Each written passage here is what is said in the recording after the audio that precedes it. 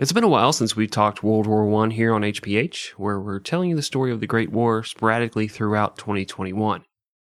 When you cover World War I, you're drawn to the massive battles on the Western Front where the artillery and trench warfare between the Germans and the Allied British and French turned Northern Europe into a death-filled hellscape. But what doesn't seem to get a lot of hype is the very interesting story of the war further south at the edge of the Alps, where two lesser armies duked it out over the high ground for 3 years. This week on HPH, we're taking a look at this neglected war front and regaling you with military incompetence and sacrifices that rival any other World War I story. So, grab a drink, settle in, and enjoy this episode of 100 Proof History titled The Battles of Isonzo. Mamma mia! This is 100 Proof History. We're drinking whiskey and talking history. So, grab a drink, sit back, relax, and enjoy a few laughs as the guys talk about all the horrible things people do to each other. Here are your hosts, Chris and Greg. Once again, one more time. Maybe the last time. Maybe there's 80 more times. Maybe 380. I don't know. Welcome in, listener, to 100 Proof History. I am your main host, Gregory, and I'm joined, as always, by your sexy host, also Gregory. And I'm Chris. Oh, Hello. yes, and Chris is here. Yay! Just happy to be here. Just so delighted that you've allowed me to join you once again, Gregory. Well, you're still on probation, but, 97 episodes in, you're doing okay. We'll see. Jury's out, right? We'll see. All right. You just keep up this unpaid internship thing. Maybe one day you'll have a place here at 100 Proof History. Oh, do you want me to get this blue dress you gave me laundered, or do we just want to keep that as a memento going forward? Yes, on your own expense. Oh, okay. Fair enough. Yes. Fair enough. And yes, if you sir. do get hired onto the team, Mm-hmm. then we'll eventually pay you for that. Oh, sweet. So it's one of the, you got to pay your dues. It's fair. That's only fair. All right. Whew. As the owner of this podcast, I'm done. Unpaid intern, take it away. What are we talking about? Well, today we're talking about World War I again. We're diving back into this. And we're talking about the Italian front. Way down there in Italy and Austria. They're going to go at it. And it's a bit of a head scratcher. It's a bit of a banging your head against the wall over and over again. But a lot of good stories of incompetence here. A lot of what the fuck? How can you figure this out? And I think that's what we're all about here, is making fun of people in the past. Mm-hmm. And incompetence. 100 Proof History. Misery loves company, I guess. That's how we're approaching this. So, but no, I think it's a very good story. I enjoyed the shit out of learning about it. I didn't know anything about it because everybody just kind of skates past it when they're talking about World War I. Because it's not like the Western Front with all this valor and overcoming adversity. It's just kind of I don't know, let's fucking try it, Shh. Oh, yeah, shh, don't spoil it. Let's not spoil it. Well, if you want to spoil it, if you want to stop the podcast right now and listen to an audiobook or read a 600-page book, you can check out our main source, Gregory. And that is The White War: Life and Death on the Italian Front, 1915 through 1918 by Mark Thompson. Genuine Italian author. Yes. It's Mark me, Thompson. Mark Thompson. Yep, that's right. It was a pretty okay book. It tells you the story. You learn a lot of things. It's very interesting. But then, in the middle, it'll stop down and talk about poets in the war or the press. And you're kind of okay, well, let's get back to the fucking murder and the, death and the Got a major. show to make here. Yeah. I need you sprucing it up. Yeah, I was I should read this because maybe something will come up that's interesting for the show. But at the same time, poetry is really lame and I can't pretend to understand it or even how to read it correctly. So let's just get this chapter here. Control F, trucker, no results. Moving on. Yeah. We'll make the fluff, Mr. Thompson. Yes, we'll add to You it, stick sir. to the. You stick to the Italian front. But yeah, if you're collecting all of our other World War I books, it's a worthy addition. How about that? Which I'm sure you are. How you feeling about World War I? After we got like one more episode, I think, on World War I. How you feeling about it? I'll save it until the end. Oh, that's smart. That's actually pretty smart instead of the next to last one. Yeah, we've done all of these. So, what are your thoughts on World War I, Greg? I don't know. Maybe just put that in the credits. Yeah. Jesus. Let's reflect on our adventure before the adventure's over. I'm sure nothing bad will ever happen doing that. Like Christopher Robin and Winnie the Pooh just walking back to the Thousand Acre Wood, holding hands, sunset behind them. Well, Pooh, that sure was a good time. Oh, it sure was, Christopher. Pooh murders Christopher. He buries him. Him and Brian Laundrie run off to wherever in fucking Florida, never to be seen again. Couple of murderers. Murderers of their lovers. If Brian Laundrie, we made the joke last time, but if he's hanging out in Disney World in the Winnie the Pooh section, nobody's going to notice, because nobody gives a shit about that section of Disney World. Like, oh, this fucking power down. I'm going to go get a turkey leg. You guys have fun. I like that you didn't flinch at me calling Christopher Robin Winnie the Pooh's lover. That's sorry, fine. It's been 97 episodes. Why are we treating this like it's some sort of landmark? It just happens to be just a random number, 97. Sitting 100, it's like, well, after 97, I tell you, I'm still here. You know I love you. You know I love you, though. Yeah. You know I love you. There will not be an episode 98. That's the spoiler for the end of the episode. Oh, we're just going to do part one of a story and... Just kidding, this is one part. This is one parter, yeah. Well, I will fucking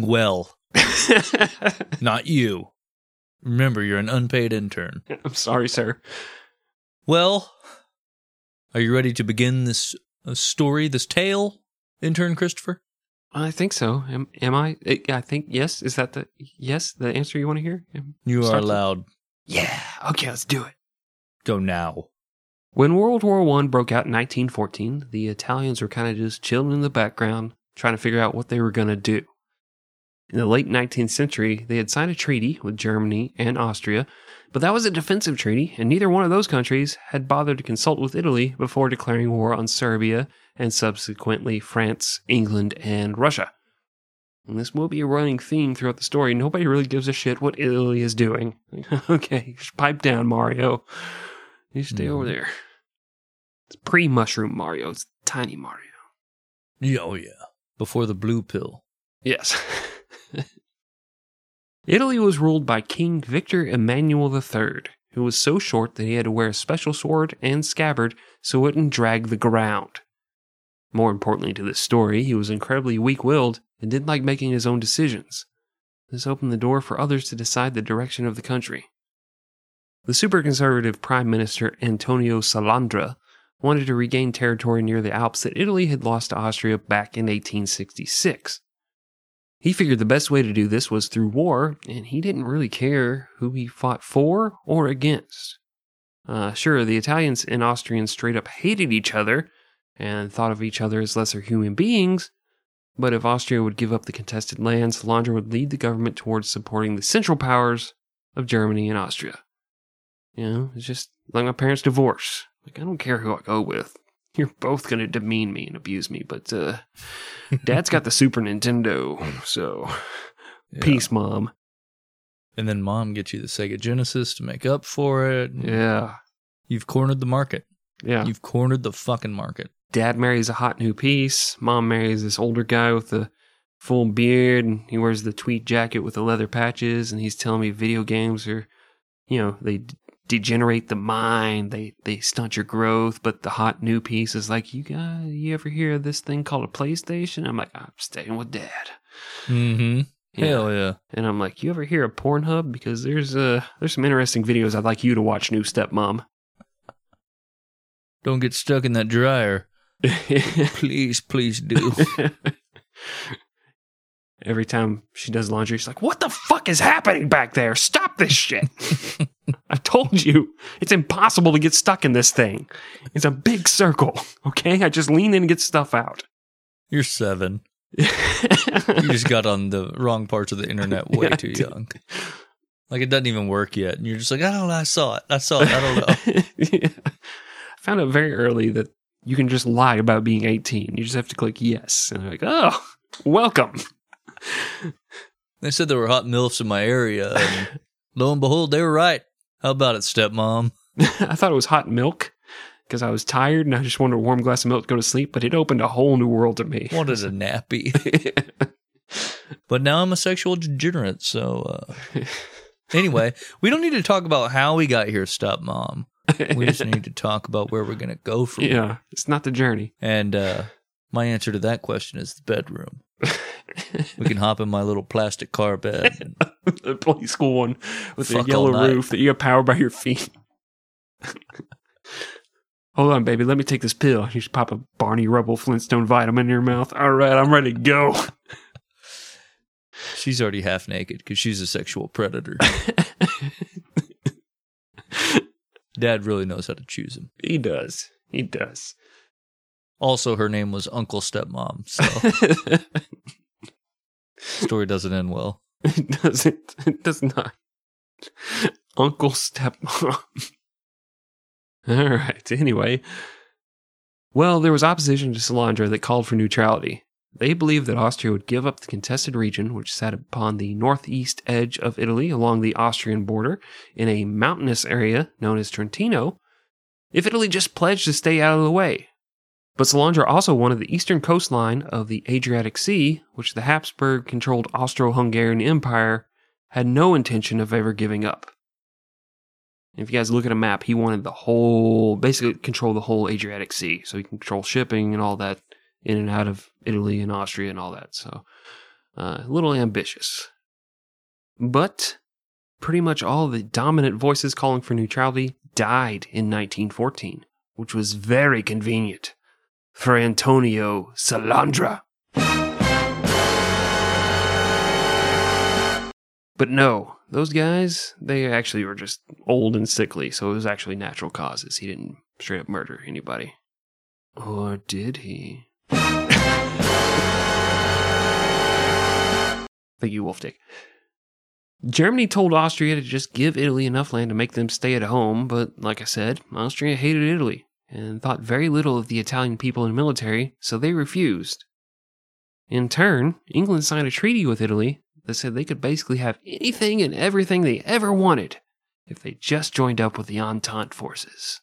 And the Entente forces, Chris, for new listeners? Oh, yeah, so if you haven't been listening to World War I stories, the Entente forces are England and France, or Britain and France and all of their various possessions, their holdings, and eventually it would involve America. And Russia. Yeah, who gives a shit about them? Okay. And the Central Powers would be Central the Powers, opposition?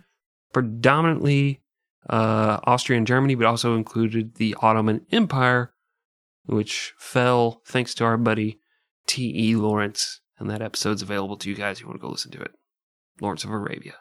It's actually episode... Go check it out. Yeah. And also, little known fact. The English weren't super stoked to have to promise so much to get the Italians to fight. Winston Churchill described Italy, who had played both sides for the best deal, as, quote, the harlot of Europe. Future Prime Minister Lloyd George said Italy was the most, quote, contemptible nation. First Sea Lord John Fisher took it a step further and said the Italians were, quote, no use whatsoever, and were, quote, mere organ grinders. End all of those quotes, because I didn't end any of them. End all of those quotes right now. Oh, I don't know.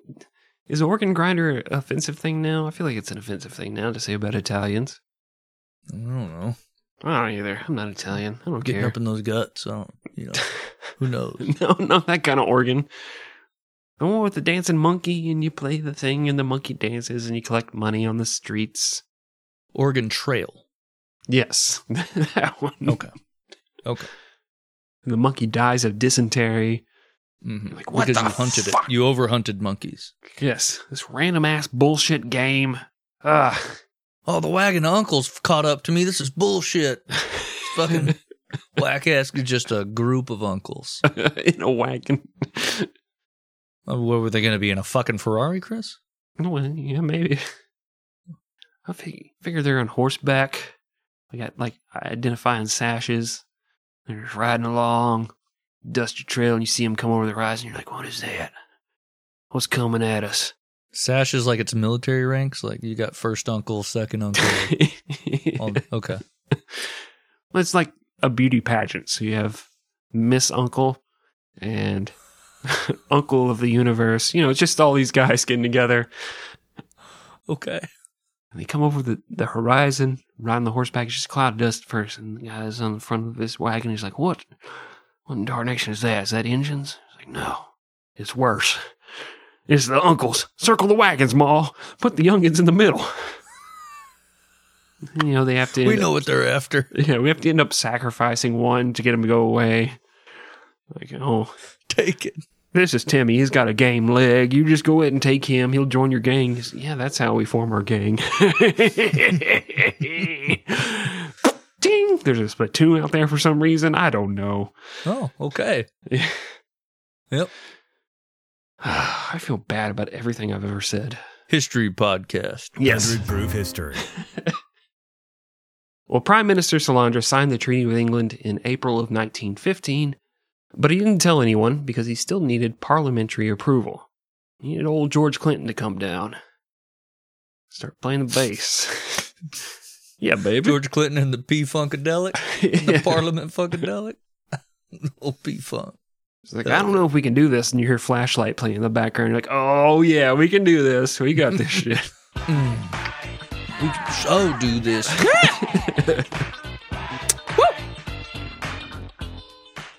Well, to drive up public support, he enlisted the help of Italy's most famous poet, a bloodthirsty nihilist named Gabriele d'Annunzio.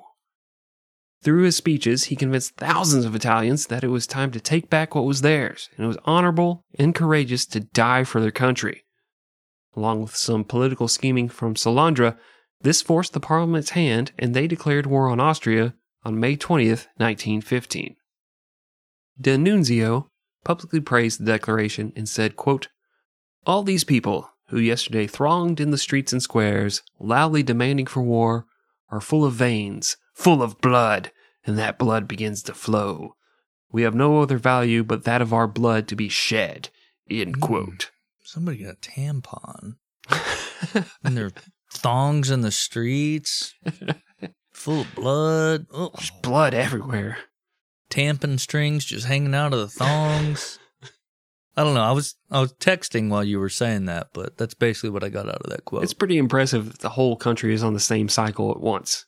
That's what happens when you hang out with your besties, you know. The blood is flowing. I mean, that's what my wife says when I try to have sex with her. She's like, well, you know, I'm synced up with so-and-so. And then the next week, it's like, well, I'm synced up with so-and-so. And she's just on a 28-day cycle of menstruation. And then starts another one.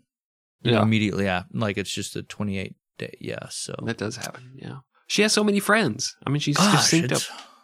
Told her she needs to see a doctor. She's so nice. She just syncs up with everybody she meets. We haven't had sex in 3 years. So. Still haven't consummated the marriage. But your kid is like 1.5. Well, I mean...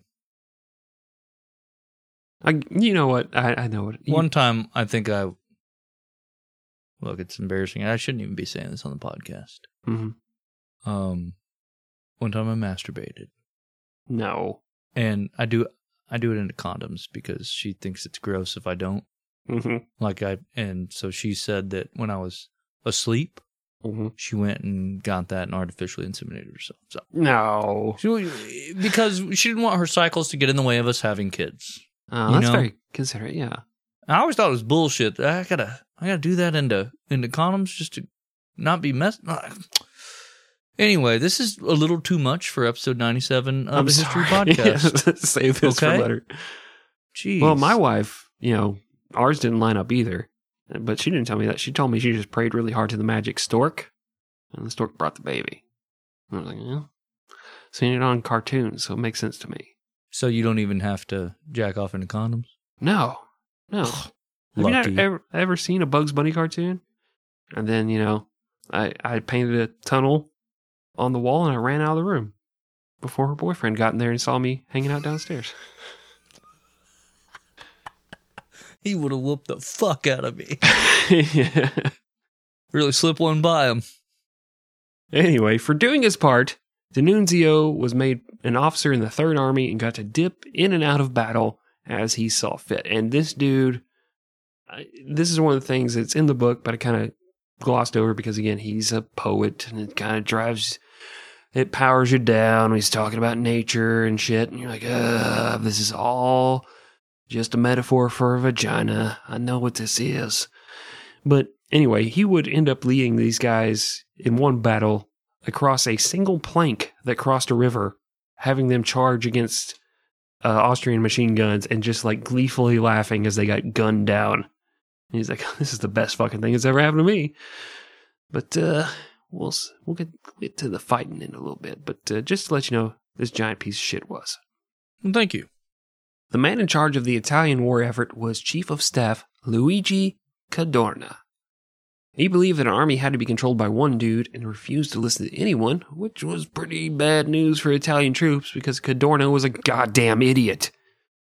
He believed, quote, the offensive is profitable and almost always possible even against mountainous positions that appear to be impregnable, thanks to dead ground that permits A, advance under cover, and B, deployment toward the flanks or weak points, end quote. See, and there I was thinking my wife was impregnable, but it happened. She stole one of my Jack condoms, I guess, on the one day that, I don't know. I never knew this day existed, but yeah. I must have been at work or something, and she was just like, oh my God, I'm not on a cycle, boom. And then, we had my redheaded son. My black redheaded son. But yes, you know Trevor Jr.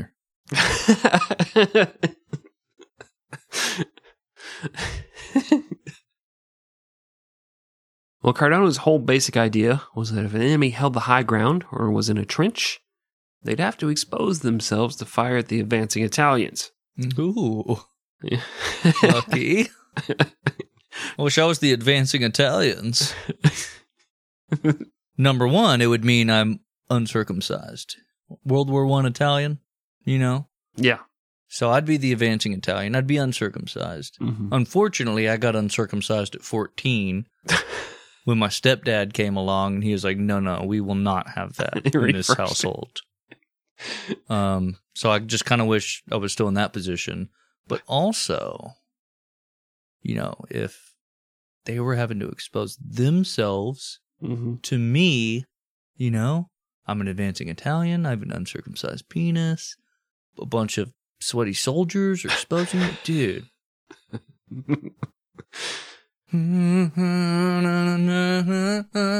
Oh, heaven is a place on earth. And it's there on that battlefield. That's all I'm saying. That's all I'm just sharing my thoughts. I didn't mean to interrupt you. Just, free flowing. Just stream of consciousness, Just Yeah.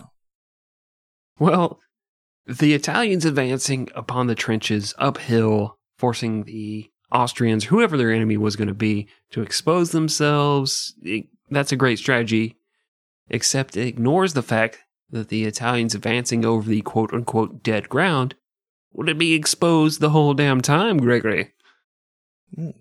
Yeah, just everybody exposing everything, Just get it all out there. It was back in the days before man-made fabrics. You only had so much cotton, so just whatever you want to cover the important parts. That's all I'm saying. It's like going to Burning Man, It's like, you like what you see? No, move along then. You get sick of saying move along after a while. A little bit, yeah. Just standing by the porta potties waving people on. Fuck you. Thought we were supposed to be having a good time here. Thought everybody be chill. Got a fucking 48-pack of Trojan Petites, and they're just going to go to waste.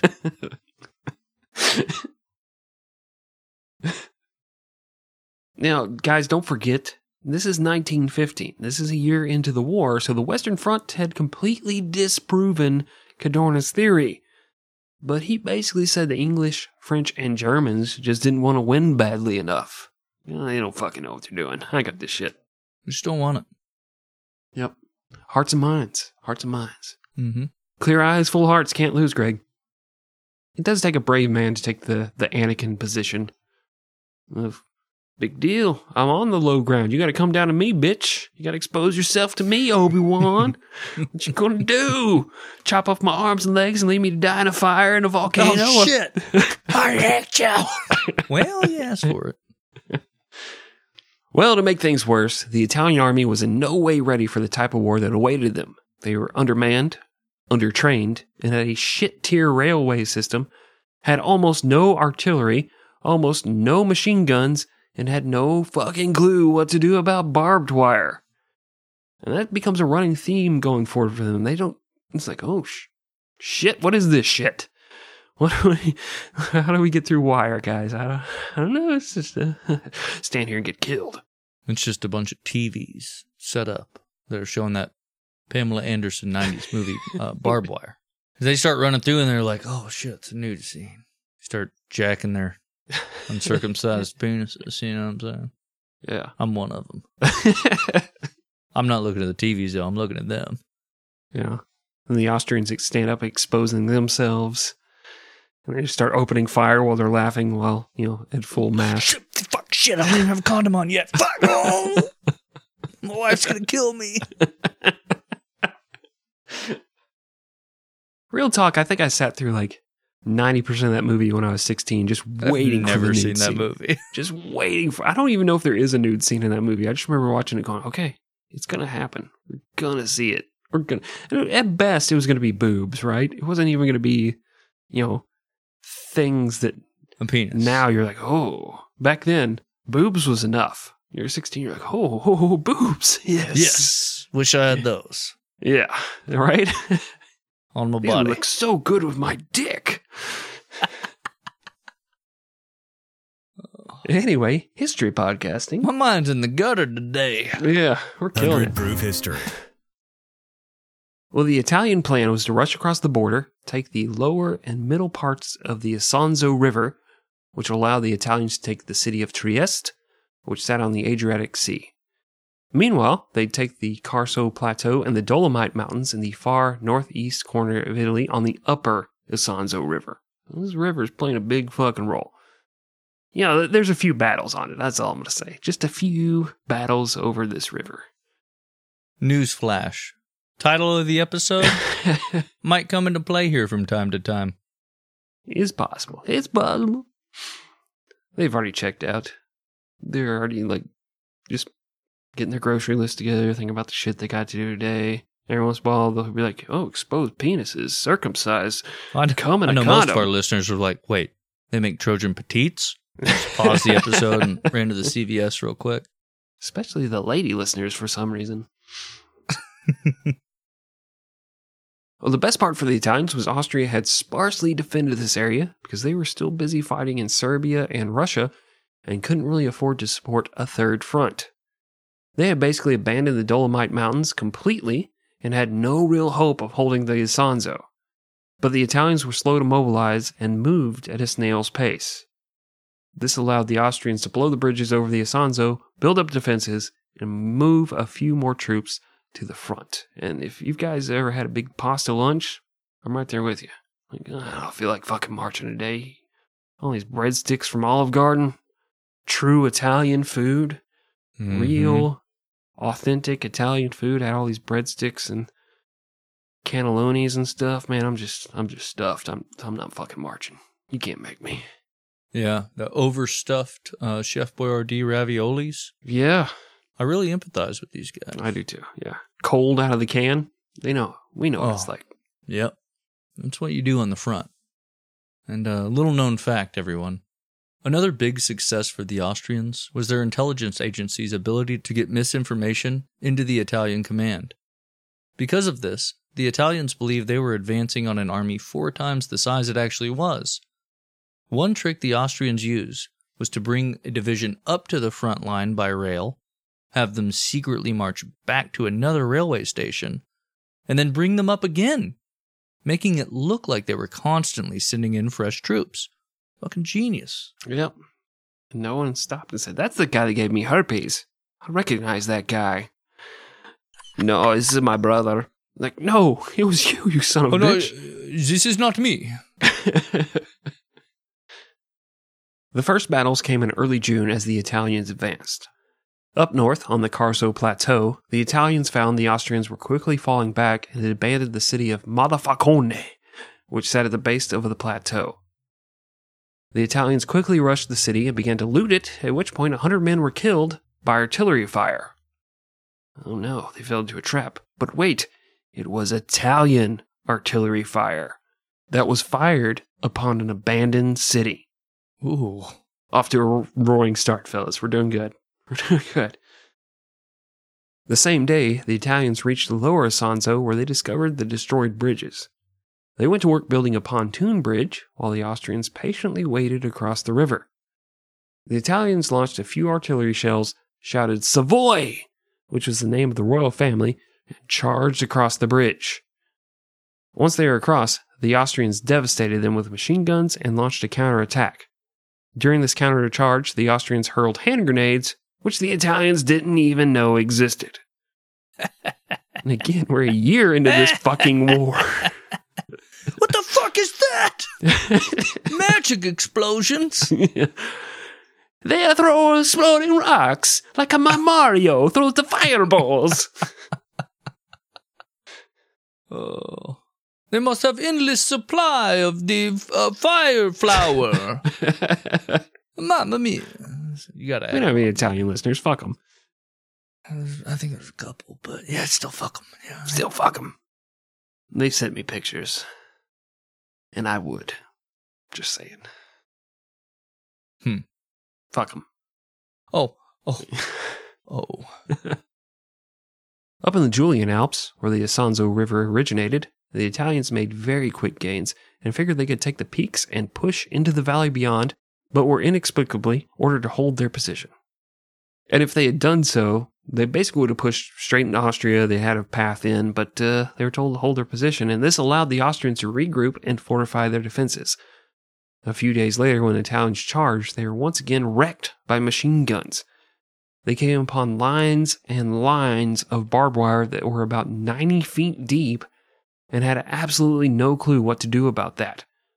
So they just laid down and waited for dark so they could hopefully survive and retreat. In other places, the Austrians shoved large boulders down the mountain at the advancing Italians, which is a very cool, sort of old-school tactic that armies used against Alexander. I think I remember, like, using against his army. He was trying to go up a mountain pass, but then he's like, watch this shit, and at night snuck around them and killed them all from behind. But the Italians were like, I don't know what the fuck to do about this. There's something blocking our path, and It's a bullshit, though. All these rocks keep coming down this hill. Oh, shit. I'm Italian. This is how we talk here in Italy. This fucking bullshit. Yeah. Hurling down these rocks, this ain't a fair fight. Come down here, fight me like a man. Let's do it on the streets of Tombstone, you son of a bitch. With that Red Baron. Which this would actually be a lot less anachronistic and... It makes more sense now, yeah. Geographicanistic, whatever. It would make a lot more sense than Tombstone. Red Baron being in Tombstone. Fighting against Tombstone Pizza Corporation. That's episode 100, by the way.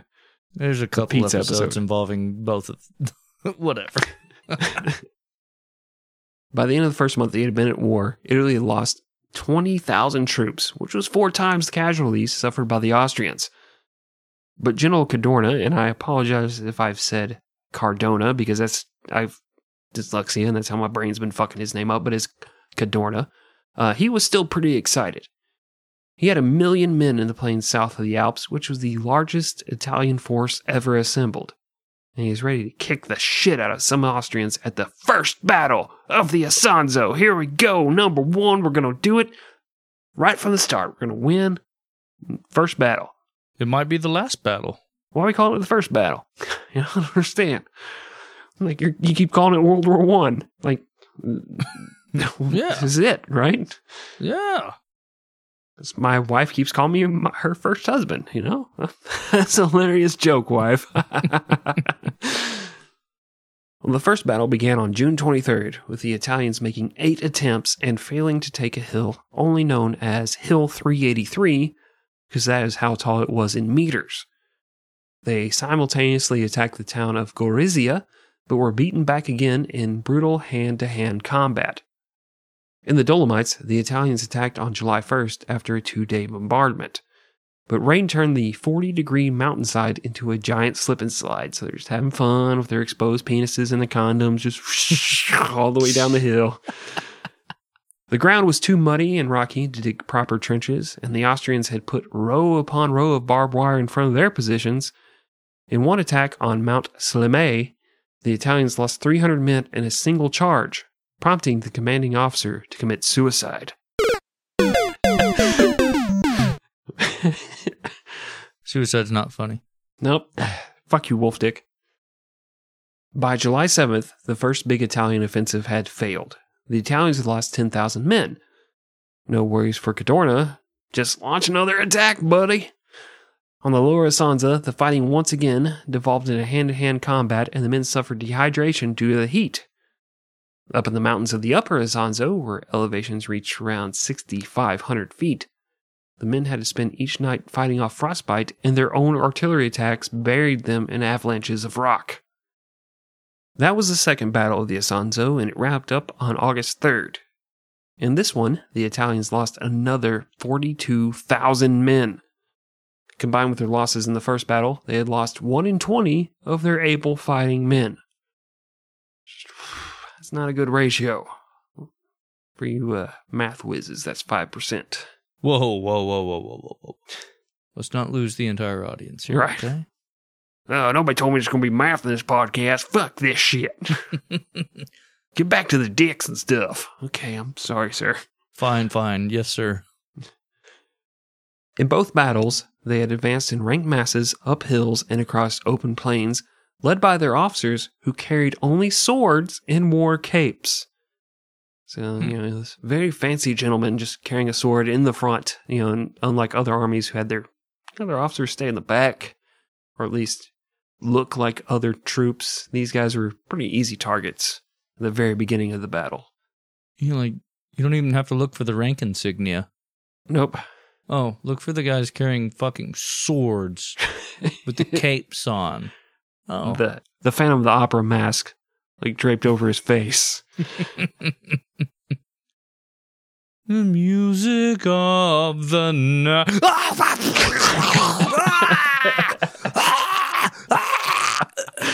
How did they know?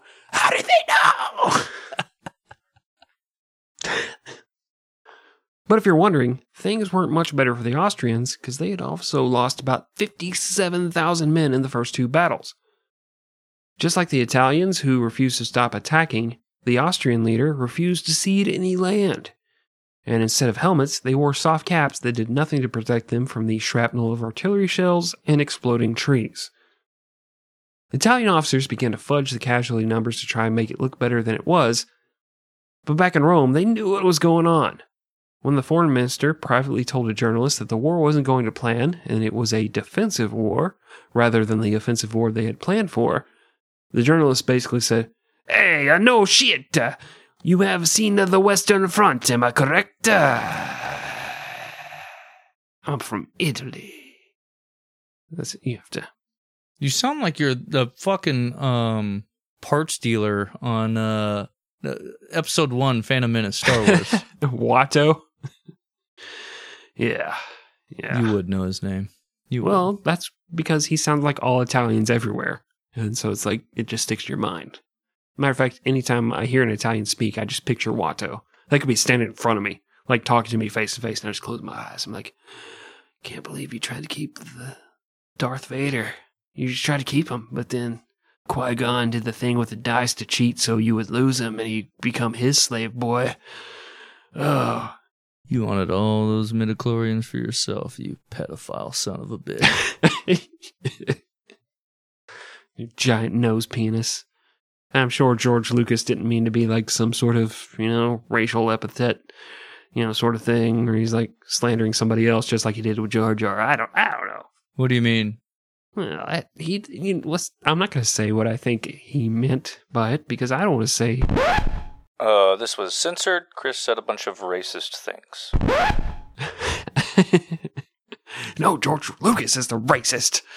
Just saying what he said. Damn it, this keeps happening to me. Just keep repeating what people said. Well, after Watto said that shit, the foreign minister practically shrugged and said, hey, well, you know what? Well, after we've been through this, all that Western Front stuff kind of makes sense to us now. Like we couldn't learn from their lesson before until we saw our own guys getting slaughtered doing the same shit they were doing last year. It all makes sense to us.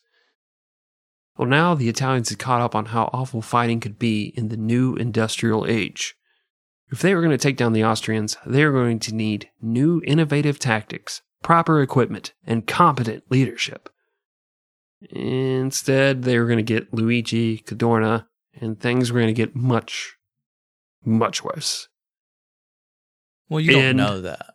I don't know that. I actually don't know that until you tell us what happens. Yeah.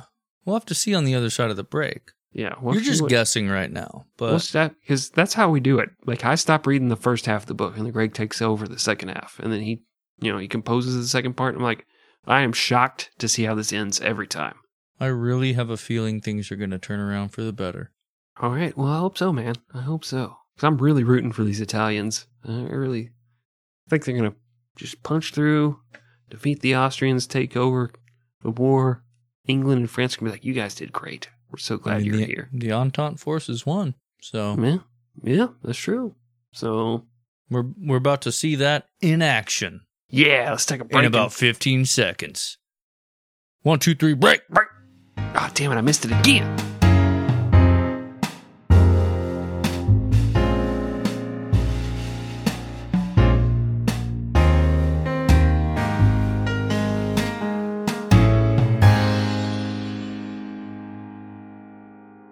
All right, welcome back from break. I hope you guys enjoyed it. We have told half of this story. Well, not really half, but a good chunk of this story. Greg's going to tell you the rest of it here in a second.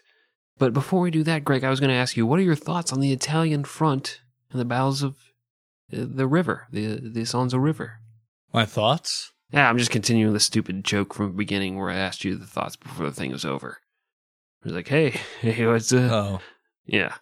Dude, that was a while ago. Oh. I've had a lot to drink since then. I was say that landed like United Airlines Flight 175 landed. What the fuck?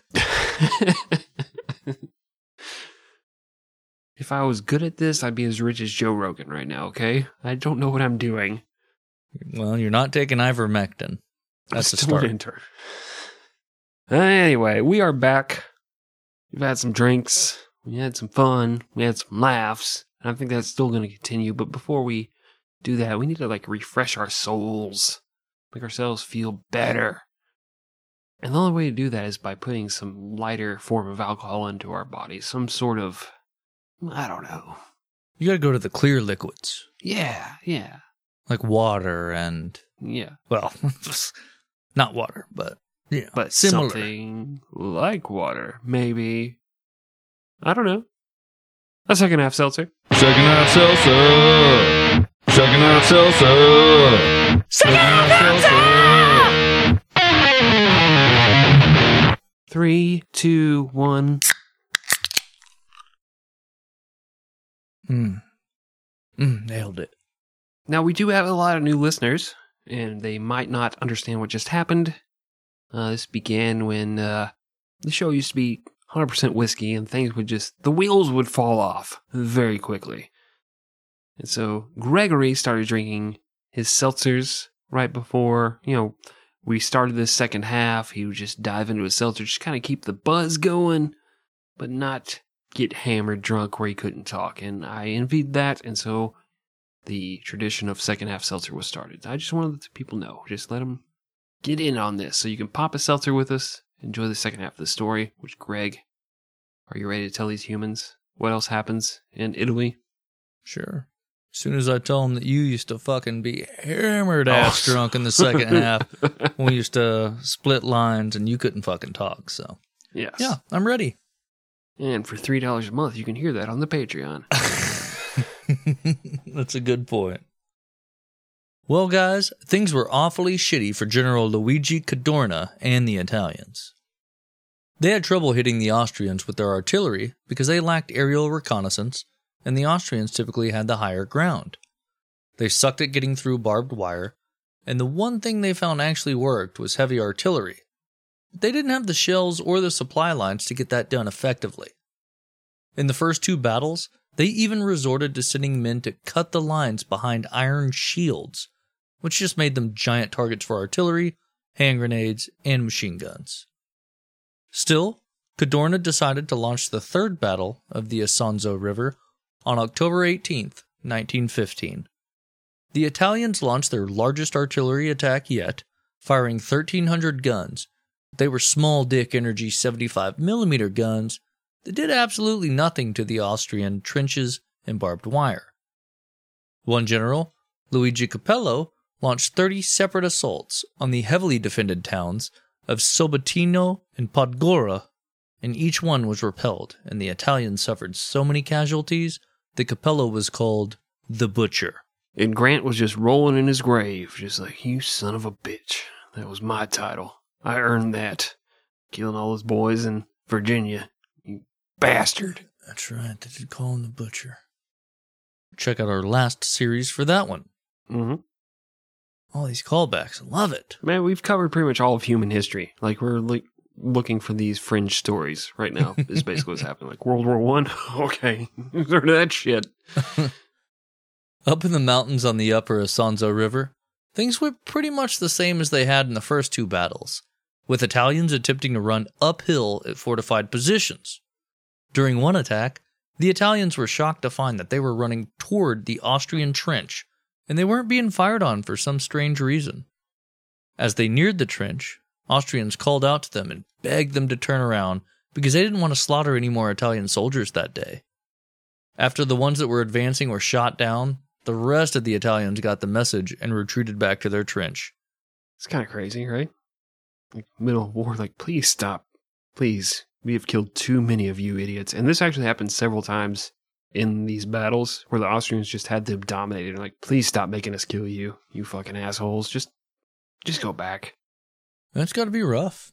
It does. It's like, my wife keeps, hey, quit making me get these restraining orders. All you have to do is stay down.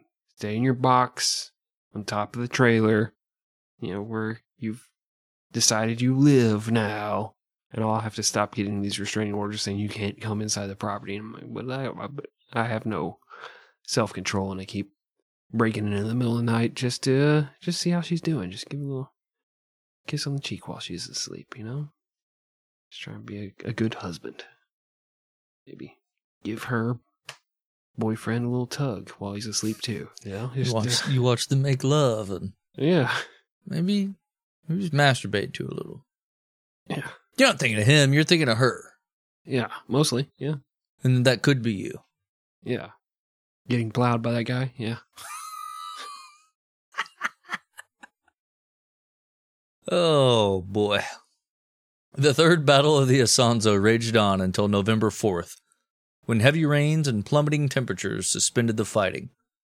The Italians had suffered 67,000 more casualties.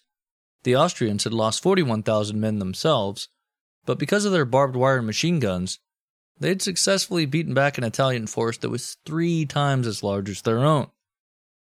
Cadorna realized he had made a mistake and went back to the drawing board to come up with a new plan. Just kidding.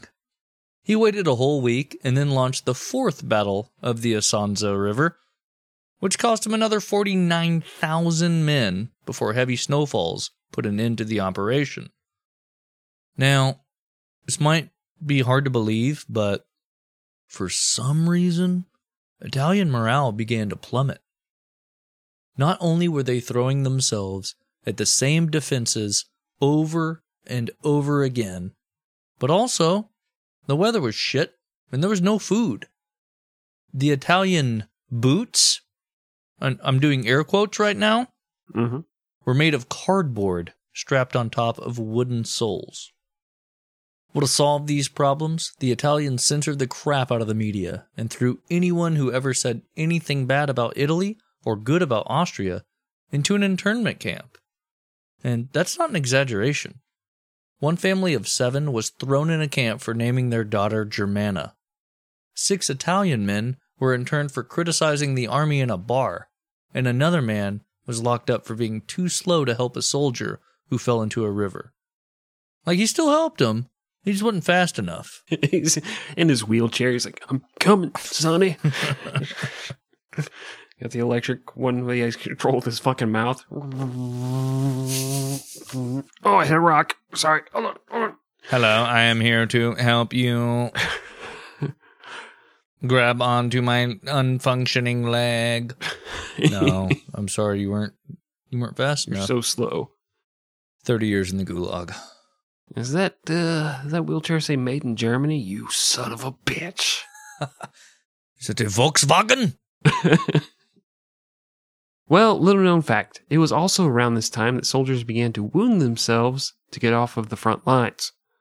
Officers had to be trained to look for powder burns on men with wounds to their hands or feet.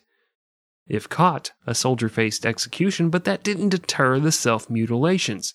They didn't actually stop until the punishment was changed to instant transfer to the front line. I don't teach you.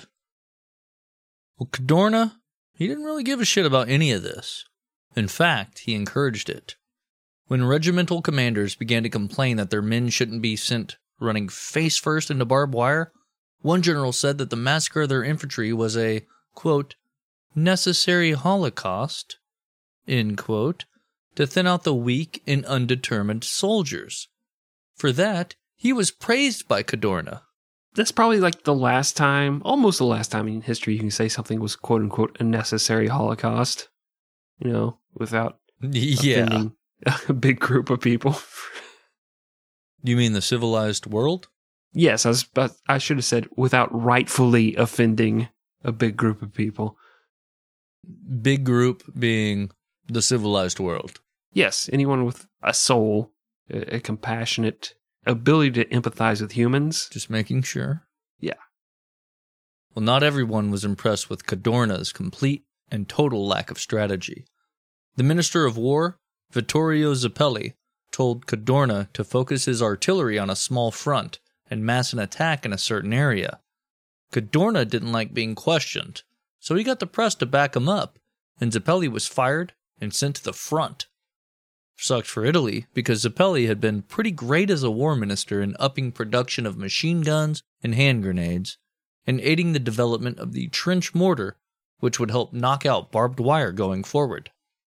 But the big allies, the French and the Brits, knew what the Italian front really was, a distraction.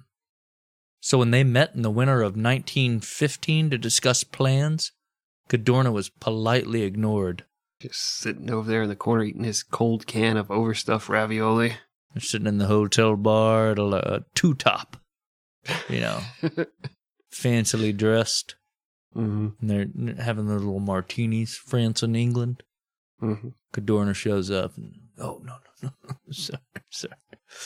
You've misunderstood. You're the cameraman. You go over there. But I'm a hero to fuck. You sit there and you crank this fucking camera. The old-timey camera. The old-timey camera. And you watch. The best part of this is it makes it look like we're going faster than we actually are because the frame rate's so fucked up. Oh. I wish I could gyrate my hips like that. Oh, God, it'd be so great. But no. Yeah, that was actually slow and intimate, but it looks so animalistic when you watch it on camera. There was a lot of jazz playing in the background, a lot of kissing and caressing, but boy, it's all jackrabbits on camera. Babe Ruth was there for some reason, running really fast around the bases. The dog from the backyard of the Sandlot ate my semen condom. My mom told me to save. I mean, my wife. I can't keep my stories straight anymore. Jesus fucking Christ. I like how we went from super fast filming in the aughts and the 1910s to Babe Ruth to a movie about Babe Ruth to your condom. Like, this is just this train that's going down the tracks and it's unstoppable. But everyone's like, please, there's... The brakes have stopped a long time ago. I want off of Mr. Bones' Wild Ride, please. No, sorry. This is United Train Line, Route 175.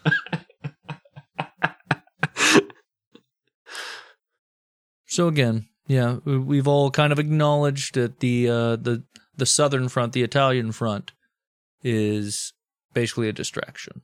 Mm-hmm. Well, that following February, Germany launched a surprise attack at Verdun. The French asked the Italians to take the pressure off by launching their own offensive, and thus the Fifth Battle of the Isonzo River began on March 11th. It was called off after just 6 days when the Italians had gained almost nothing and had lost another 15,000 men. The Austrian military leader, Franz Conrad von Hotzendorf, was tired of being on the defensive and began to plan for his own attack. He asked Germany for help, but they told him to fuck off because they were busy turning Verdun into a human meat grinder. Still, von Hotzendorf got 160,000 men and a shitload of artillery and began to mass for his attack. The Italian general in the area where the Austrians were massing asked Cadorna for help and was told he was fine with what he had because there was no way the Austrians were going to attack. It's pretty smart. Cadorna's a genius. I don't think there's any way the Austrians are going to attack. He's got this nailed down. The Austrians attacked on May 15th in an operation they called the Punishment Expedition. Is that a mental moment? That's a pretty badass name. Punishment Expedition. Mental moment! So that's what my wife calls digging through my phone. Punishment Expedition. She's like, what has he done wrong lately? Well, it was a pretty big success as the Austrians quickly overran the Italians all along a 20-kilometer front. The Italians were in complete disarray and stood a good chance of collapsing, prompting Cadorna to beg the Russians to attack Austria from the east. The Russians pitched in and saved Cadorna's skinny Italian behind, and Austria had to call off their attack. Yes, Greg, and little known fact, like many generals, Cadorna was obsessed with Napoleon and the idea he would be considered better than the great French Emperor General.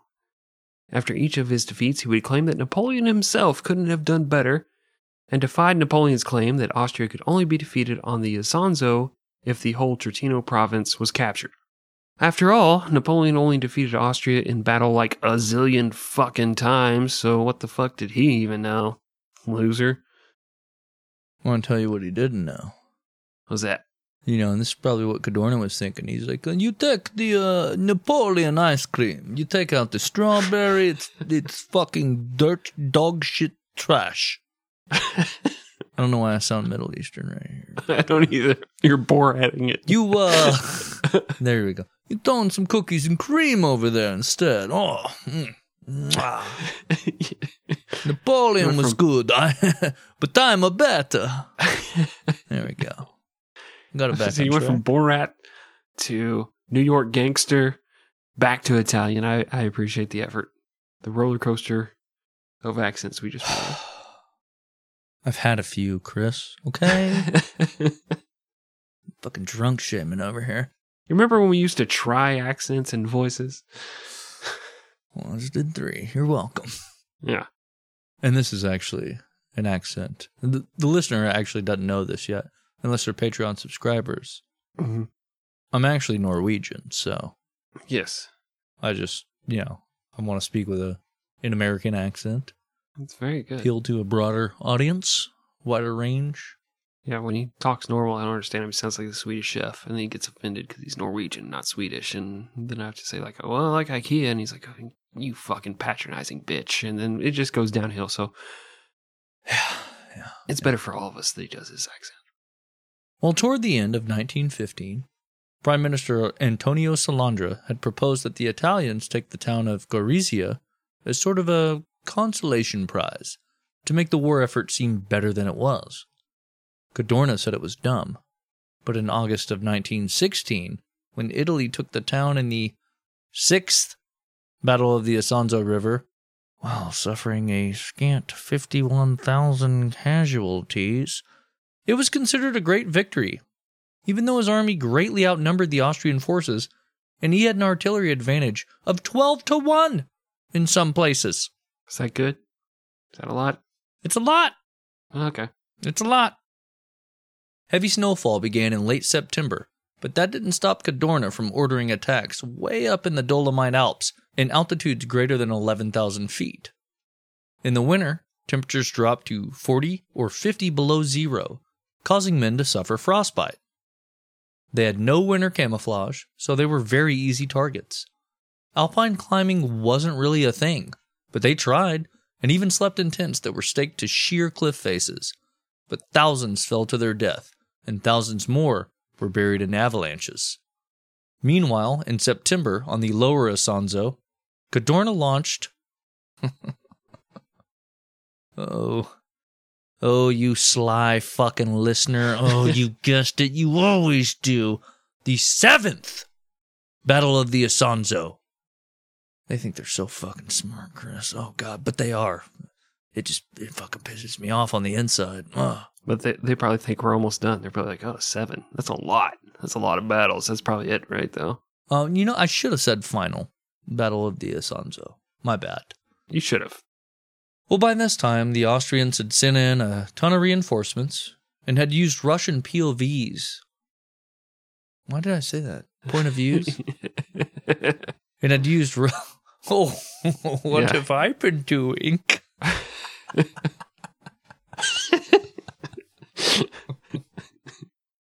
I'm used to POV from video games, you perverts. Yes, of course, yes. It had used Russian POWs to rebuild their defenses. The Italians attempted to cross the valley in a large mass, but were so easily cut down by Austrian machine guns that the Austrians said it looked like an attempt at mass suicide. Yeah, they dipped their cups into that barrel of Kool-Aid. Flavor Aid. They just came screaming across, talking about, they're going to die for Daddy Jim Jones. Okay, all right, well, I guess we'll open up fire. Tired of living in the jungle. You know how it is. Jonestown problems. Mm-hmm. Did an episode on that too. God. Really just repeating ourselves at this point. Yeah. Every sentence you say, I'm going to tie into an episode. I'm going to prostitute myself out.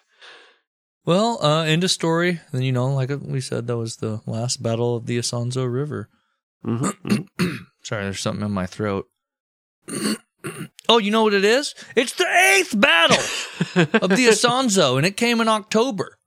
And the Italians once again met stiff resistance and gained basically nothing. The end. Just kidding. In November came the 9th battle with the exact same results. By this time, the Austrians were in tatters, though. And if Cadorna had more men to throw at them, all the ones that he wasted previously, he probably could have knocked Austria out of the war completely.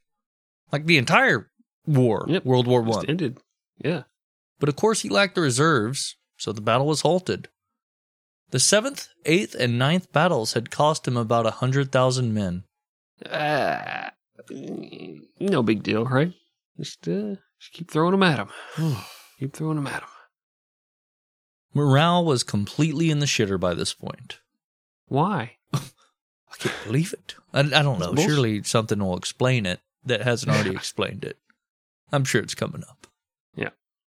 Mutiny ran wild throughout the winter of 1916 and the following spring. At first, the Italians just put machine guns behind the front line and shot soldiers that refused to advance right in the ass. Then Cadorna brought back the ancient Roman tradition of decimation.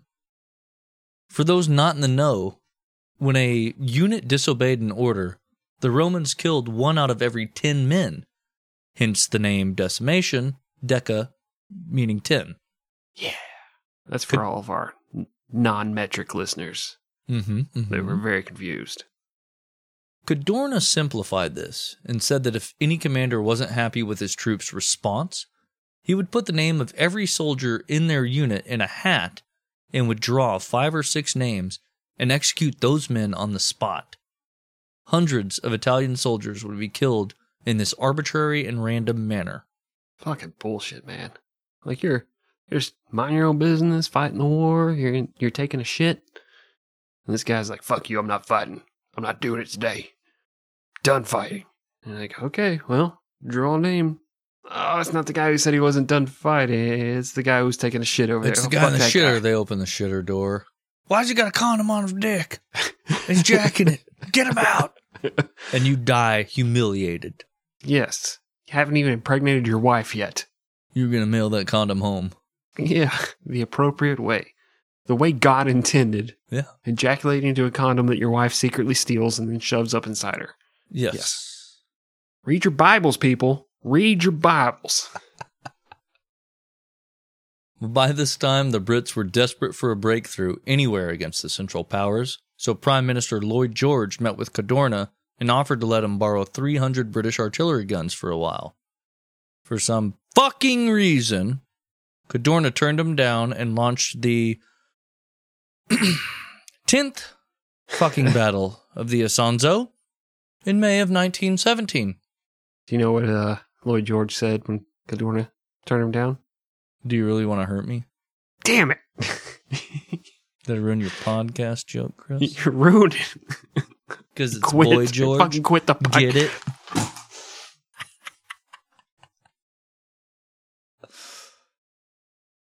Well, it went about as well as you would expect it to by now. It was the largest attack yet, and the greatly outnumbered Austrians repelled it with relative ease.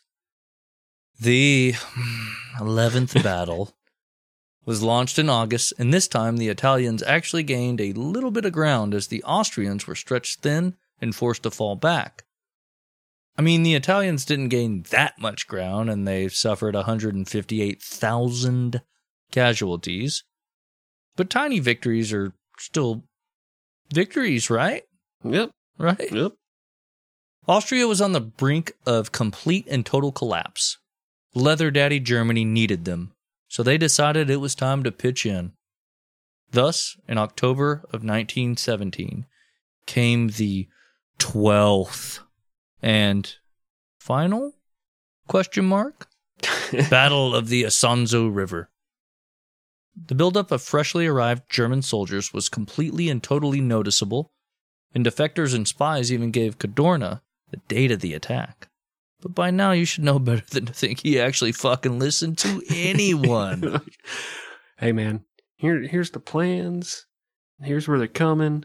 They're going to be right here. This guy's name's Steve. He's a dick if you will shoot him first.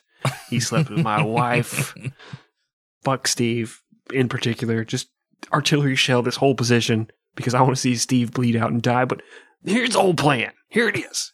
He's like, I don't know, man. It doesn't seem very specific to me. I think you're just, shooting from the hip here. You're just kind of coming up with shit off the top of your head. You're just flying by the seat of your pants. I think it's all bullshit, really.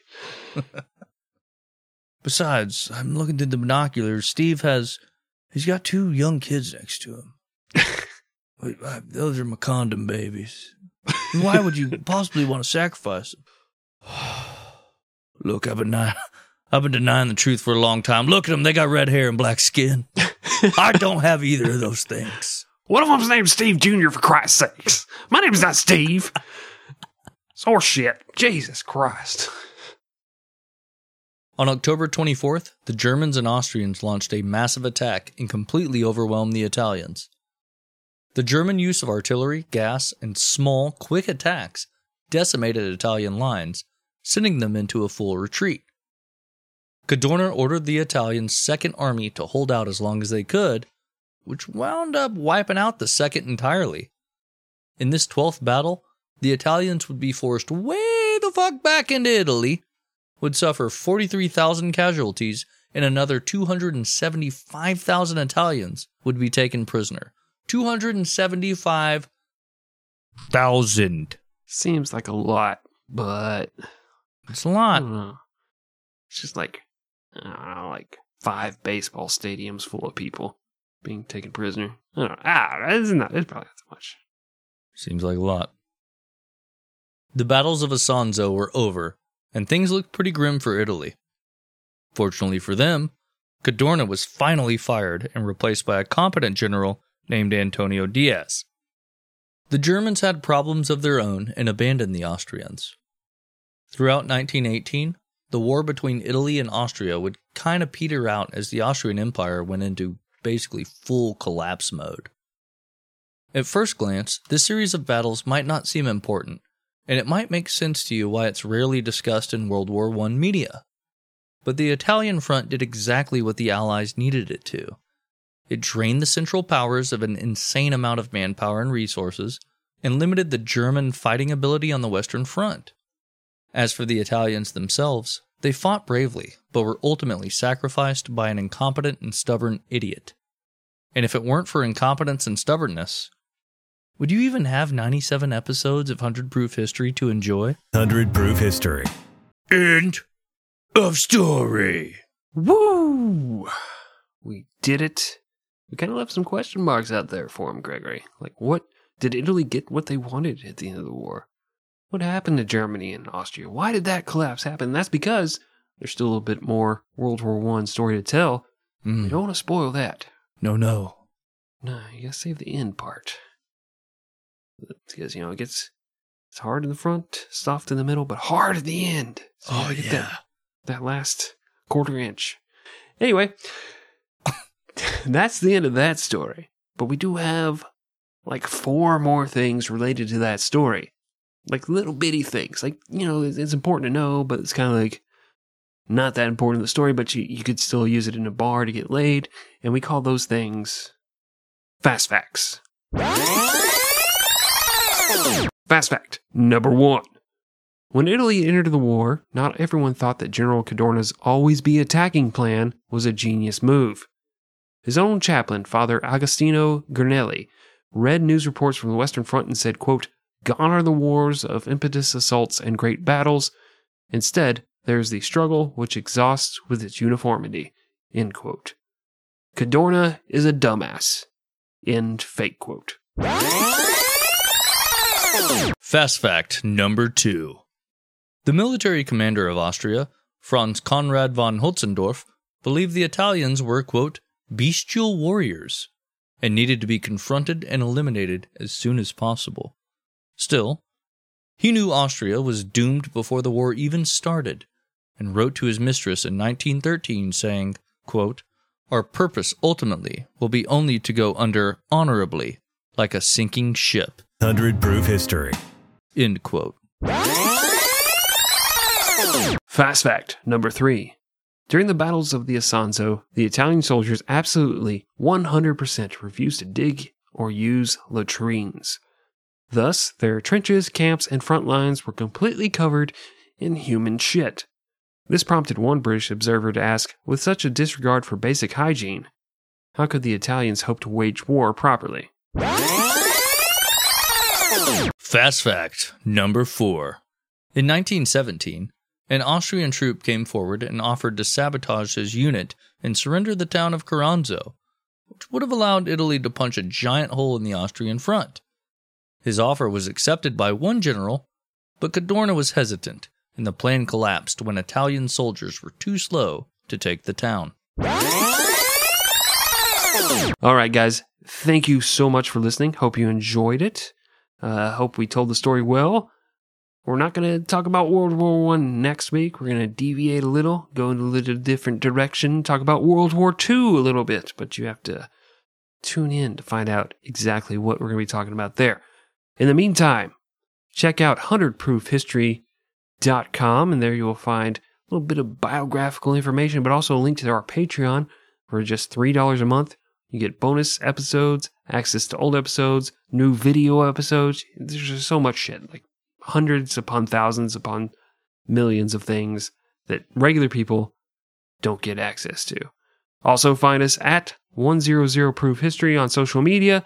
There we will find our funny stuff, the memes, little images related to the story. Just good little tidbits, things you can pick up and just add a little bit to the story. That's all I have. I am your sexy co-host, Christopher. Well, I'm your sexy intern, Chris. I've lost my position. I've been downgraded this week.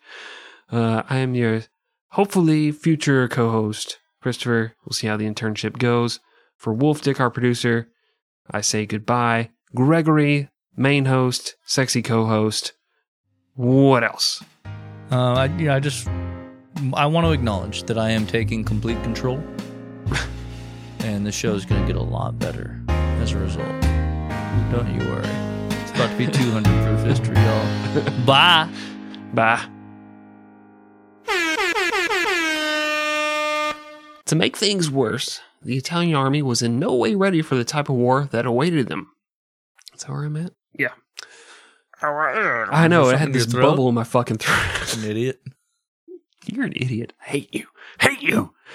Sorry, I'm just kidding. Probably Get my won't get Mr. Maxwell spot from the nanny. Remember him? With the gray right here? Okay. him. Still hot, though. Well, yeah. Still would. Even if she did that the whole time. Just do it to the rhythm. I just do it back. Are you making fun of me? No. It's a part of it. No. She's completely turned off by it. Now you know how everybody else feels. I watch your show on mute, okay? Finish, and then I turn it off. Go back to watching Golden Girls reruns. I can't love you till you love yourself. No telling how many times you fucking said it. Ugh. Yeah, I hope I haven't said it wrong. Who cares? Oh, well. Yeah. Nobody. You know what? I'm going to do it Talking right about here. uncircumcised fucking dicks jacking off in condoms on the battlefield. Who cares? All right. Thank you guys once again for listening. Hope you enjoyed No, we it. do a little more enthusiasm. All right. Thank you No. guys for listening. Just not like, all right, thank you guys for listening. Like Nah, it sounded that's all I got so left. fucking soft rock.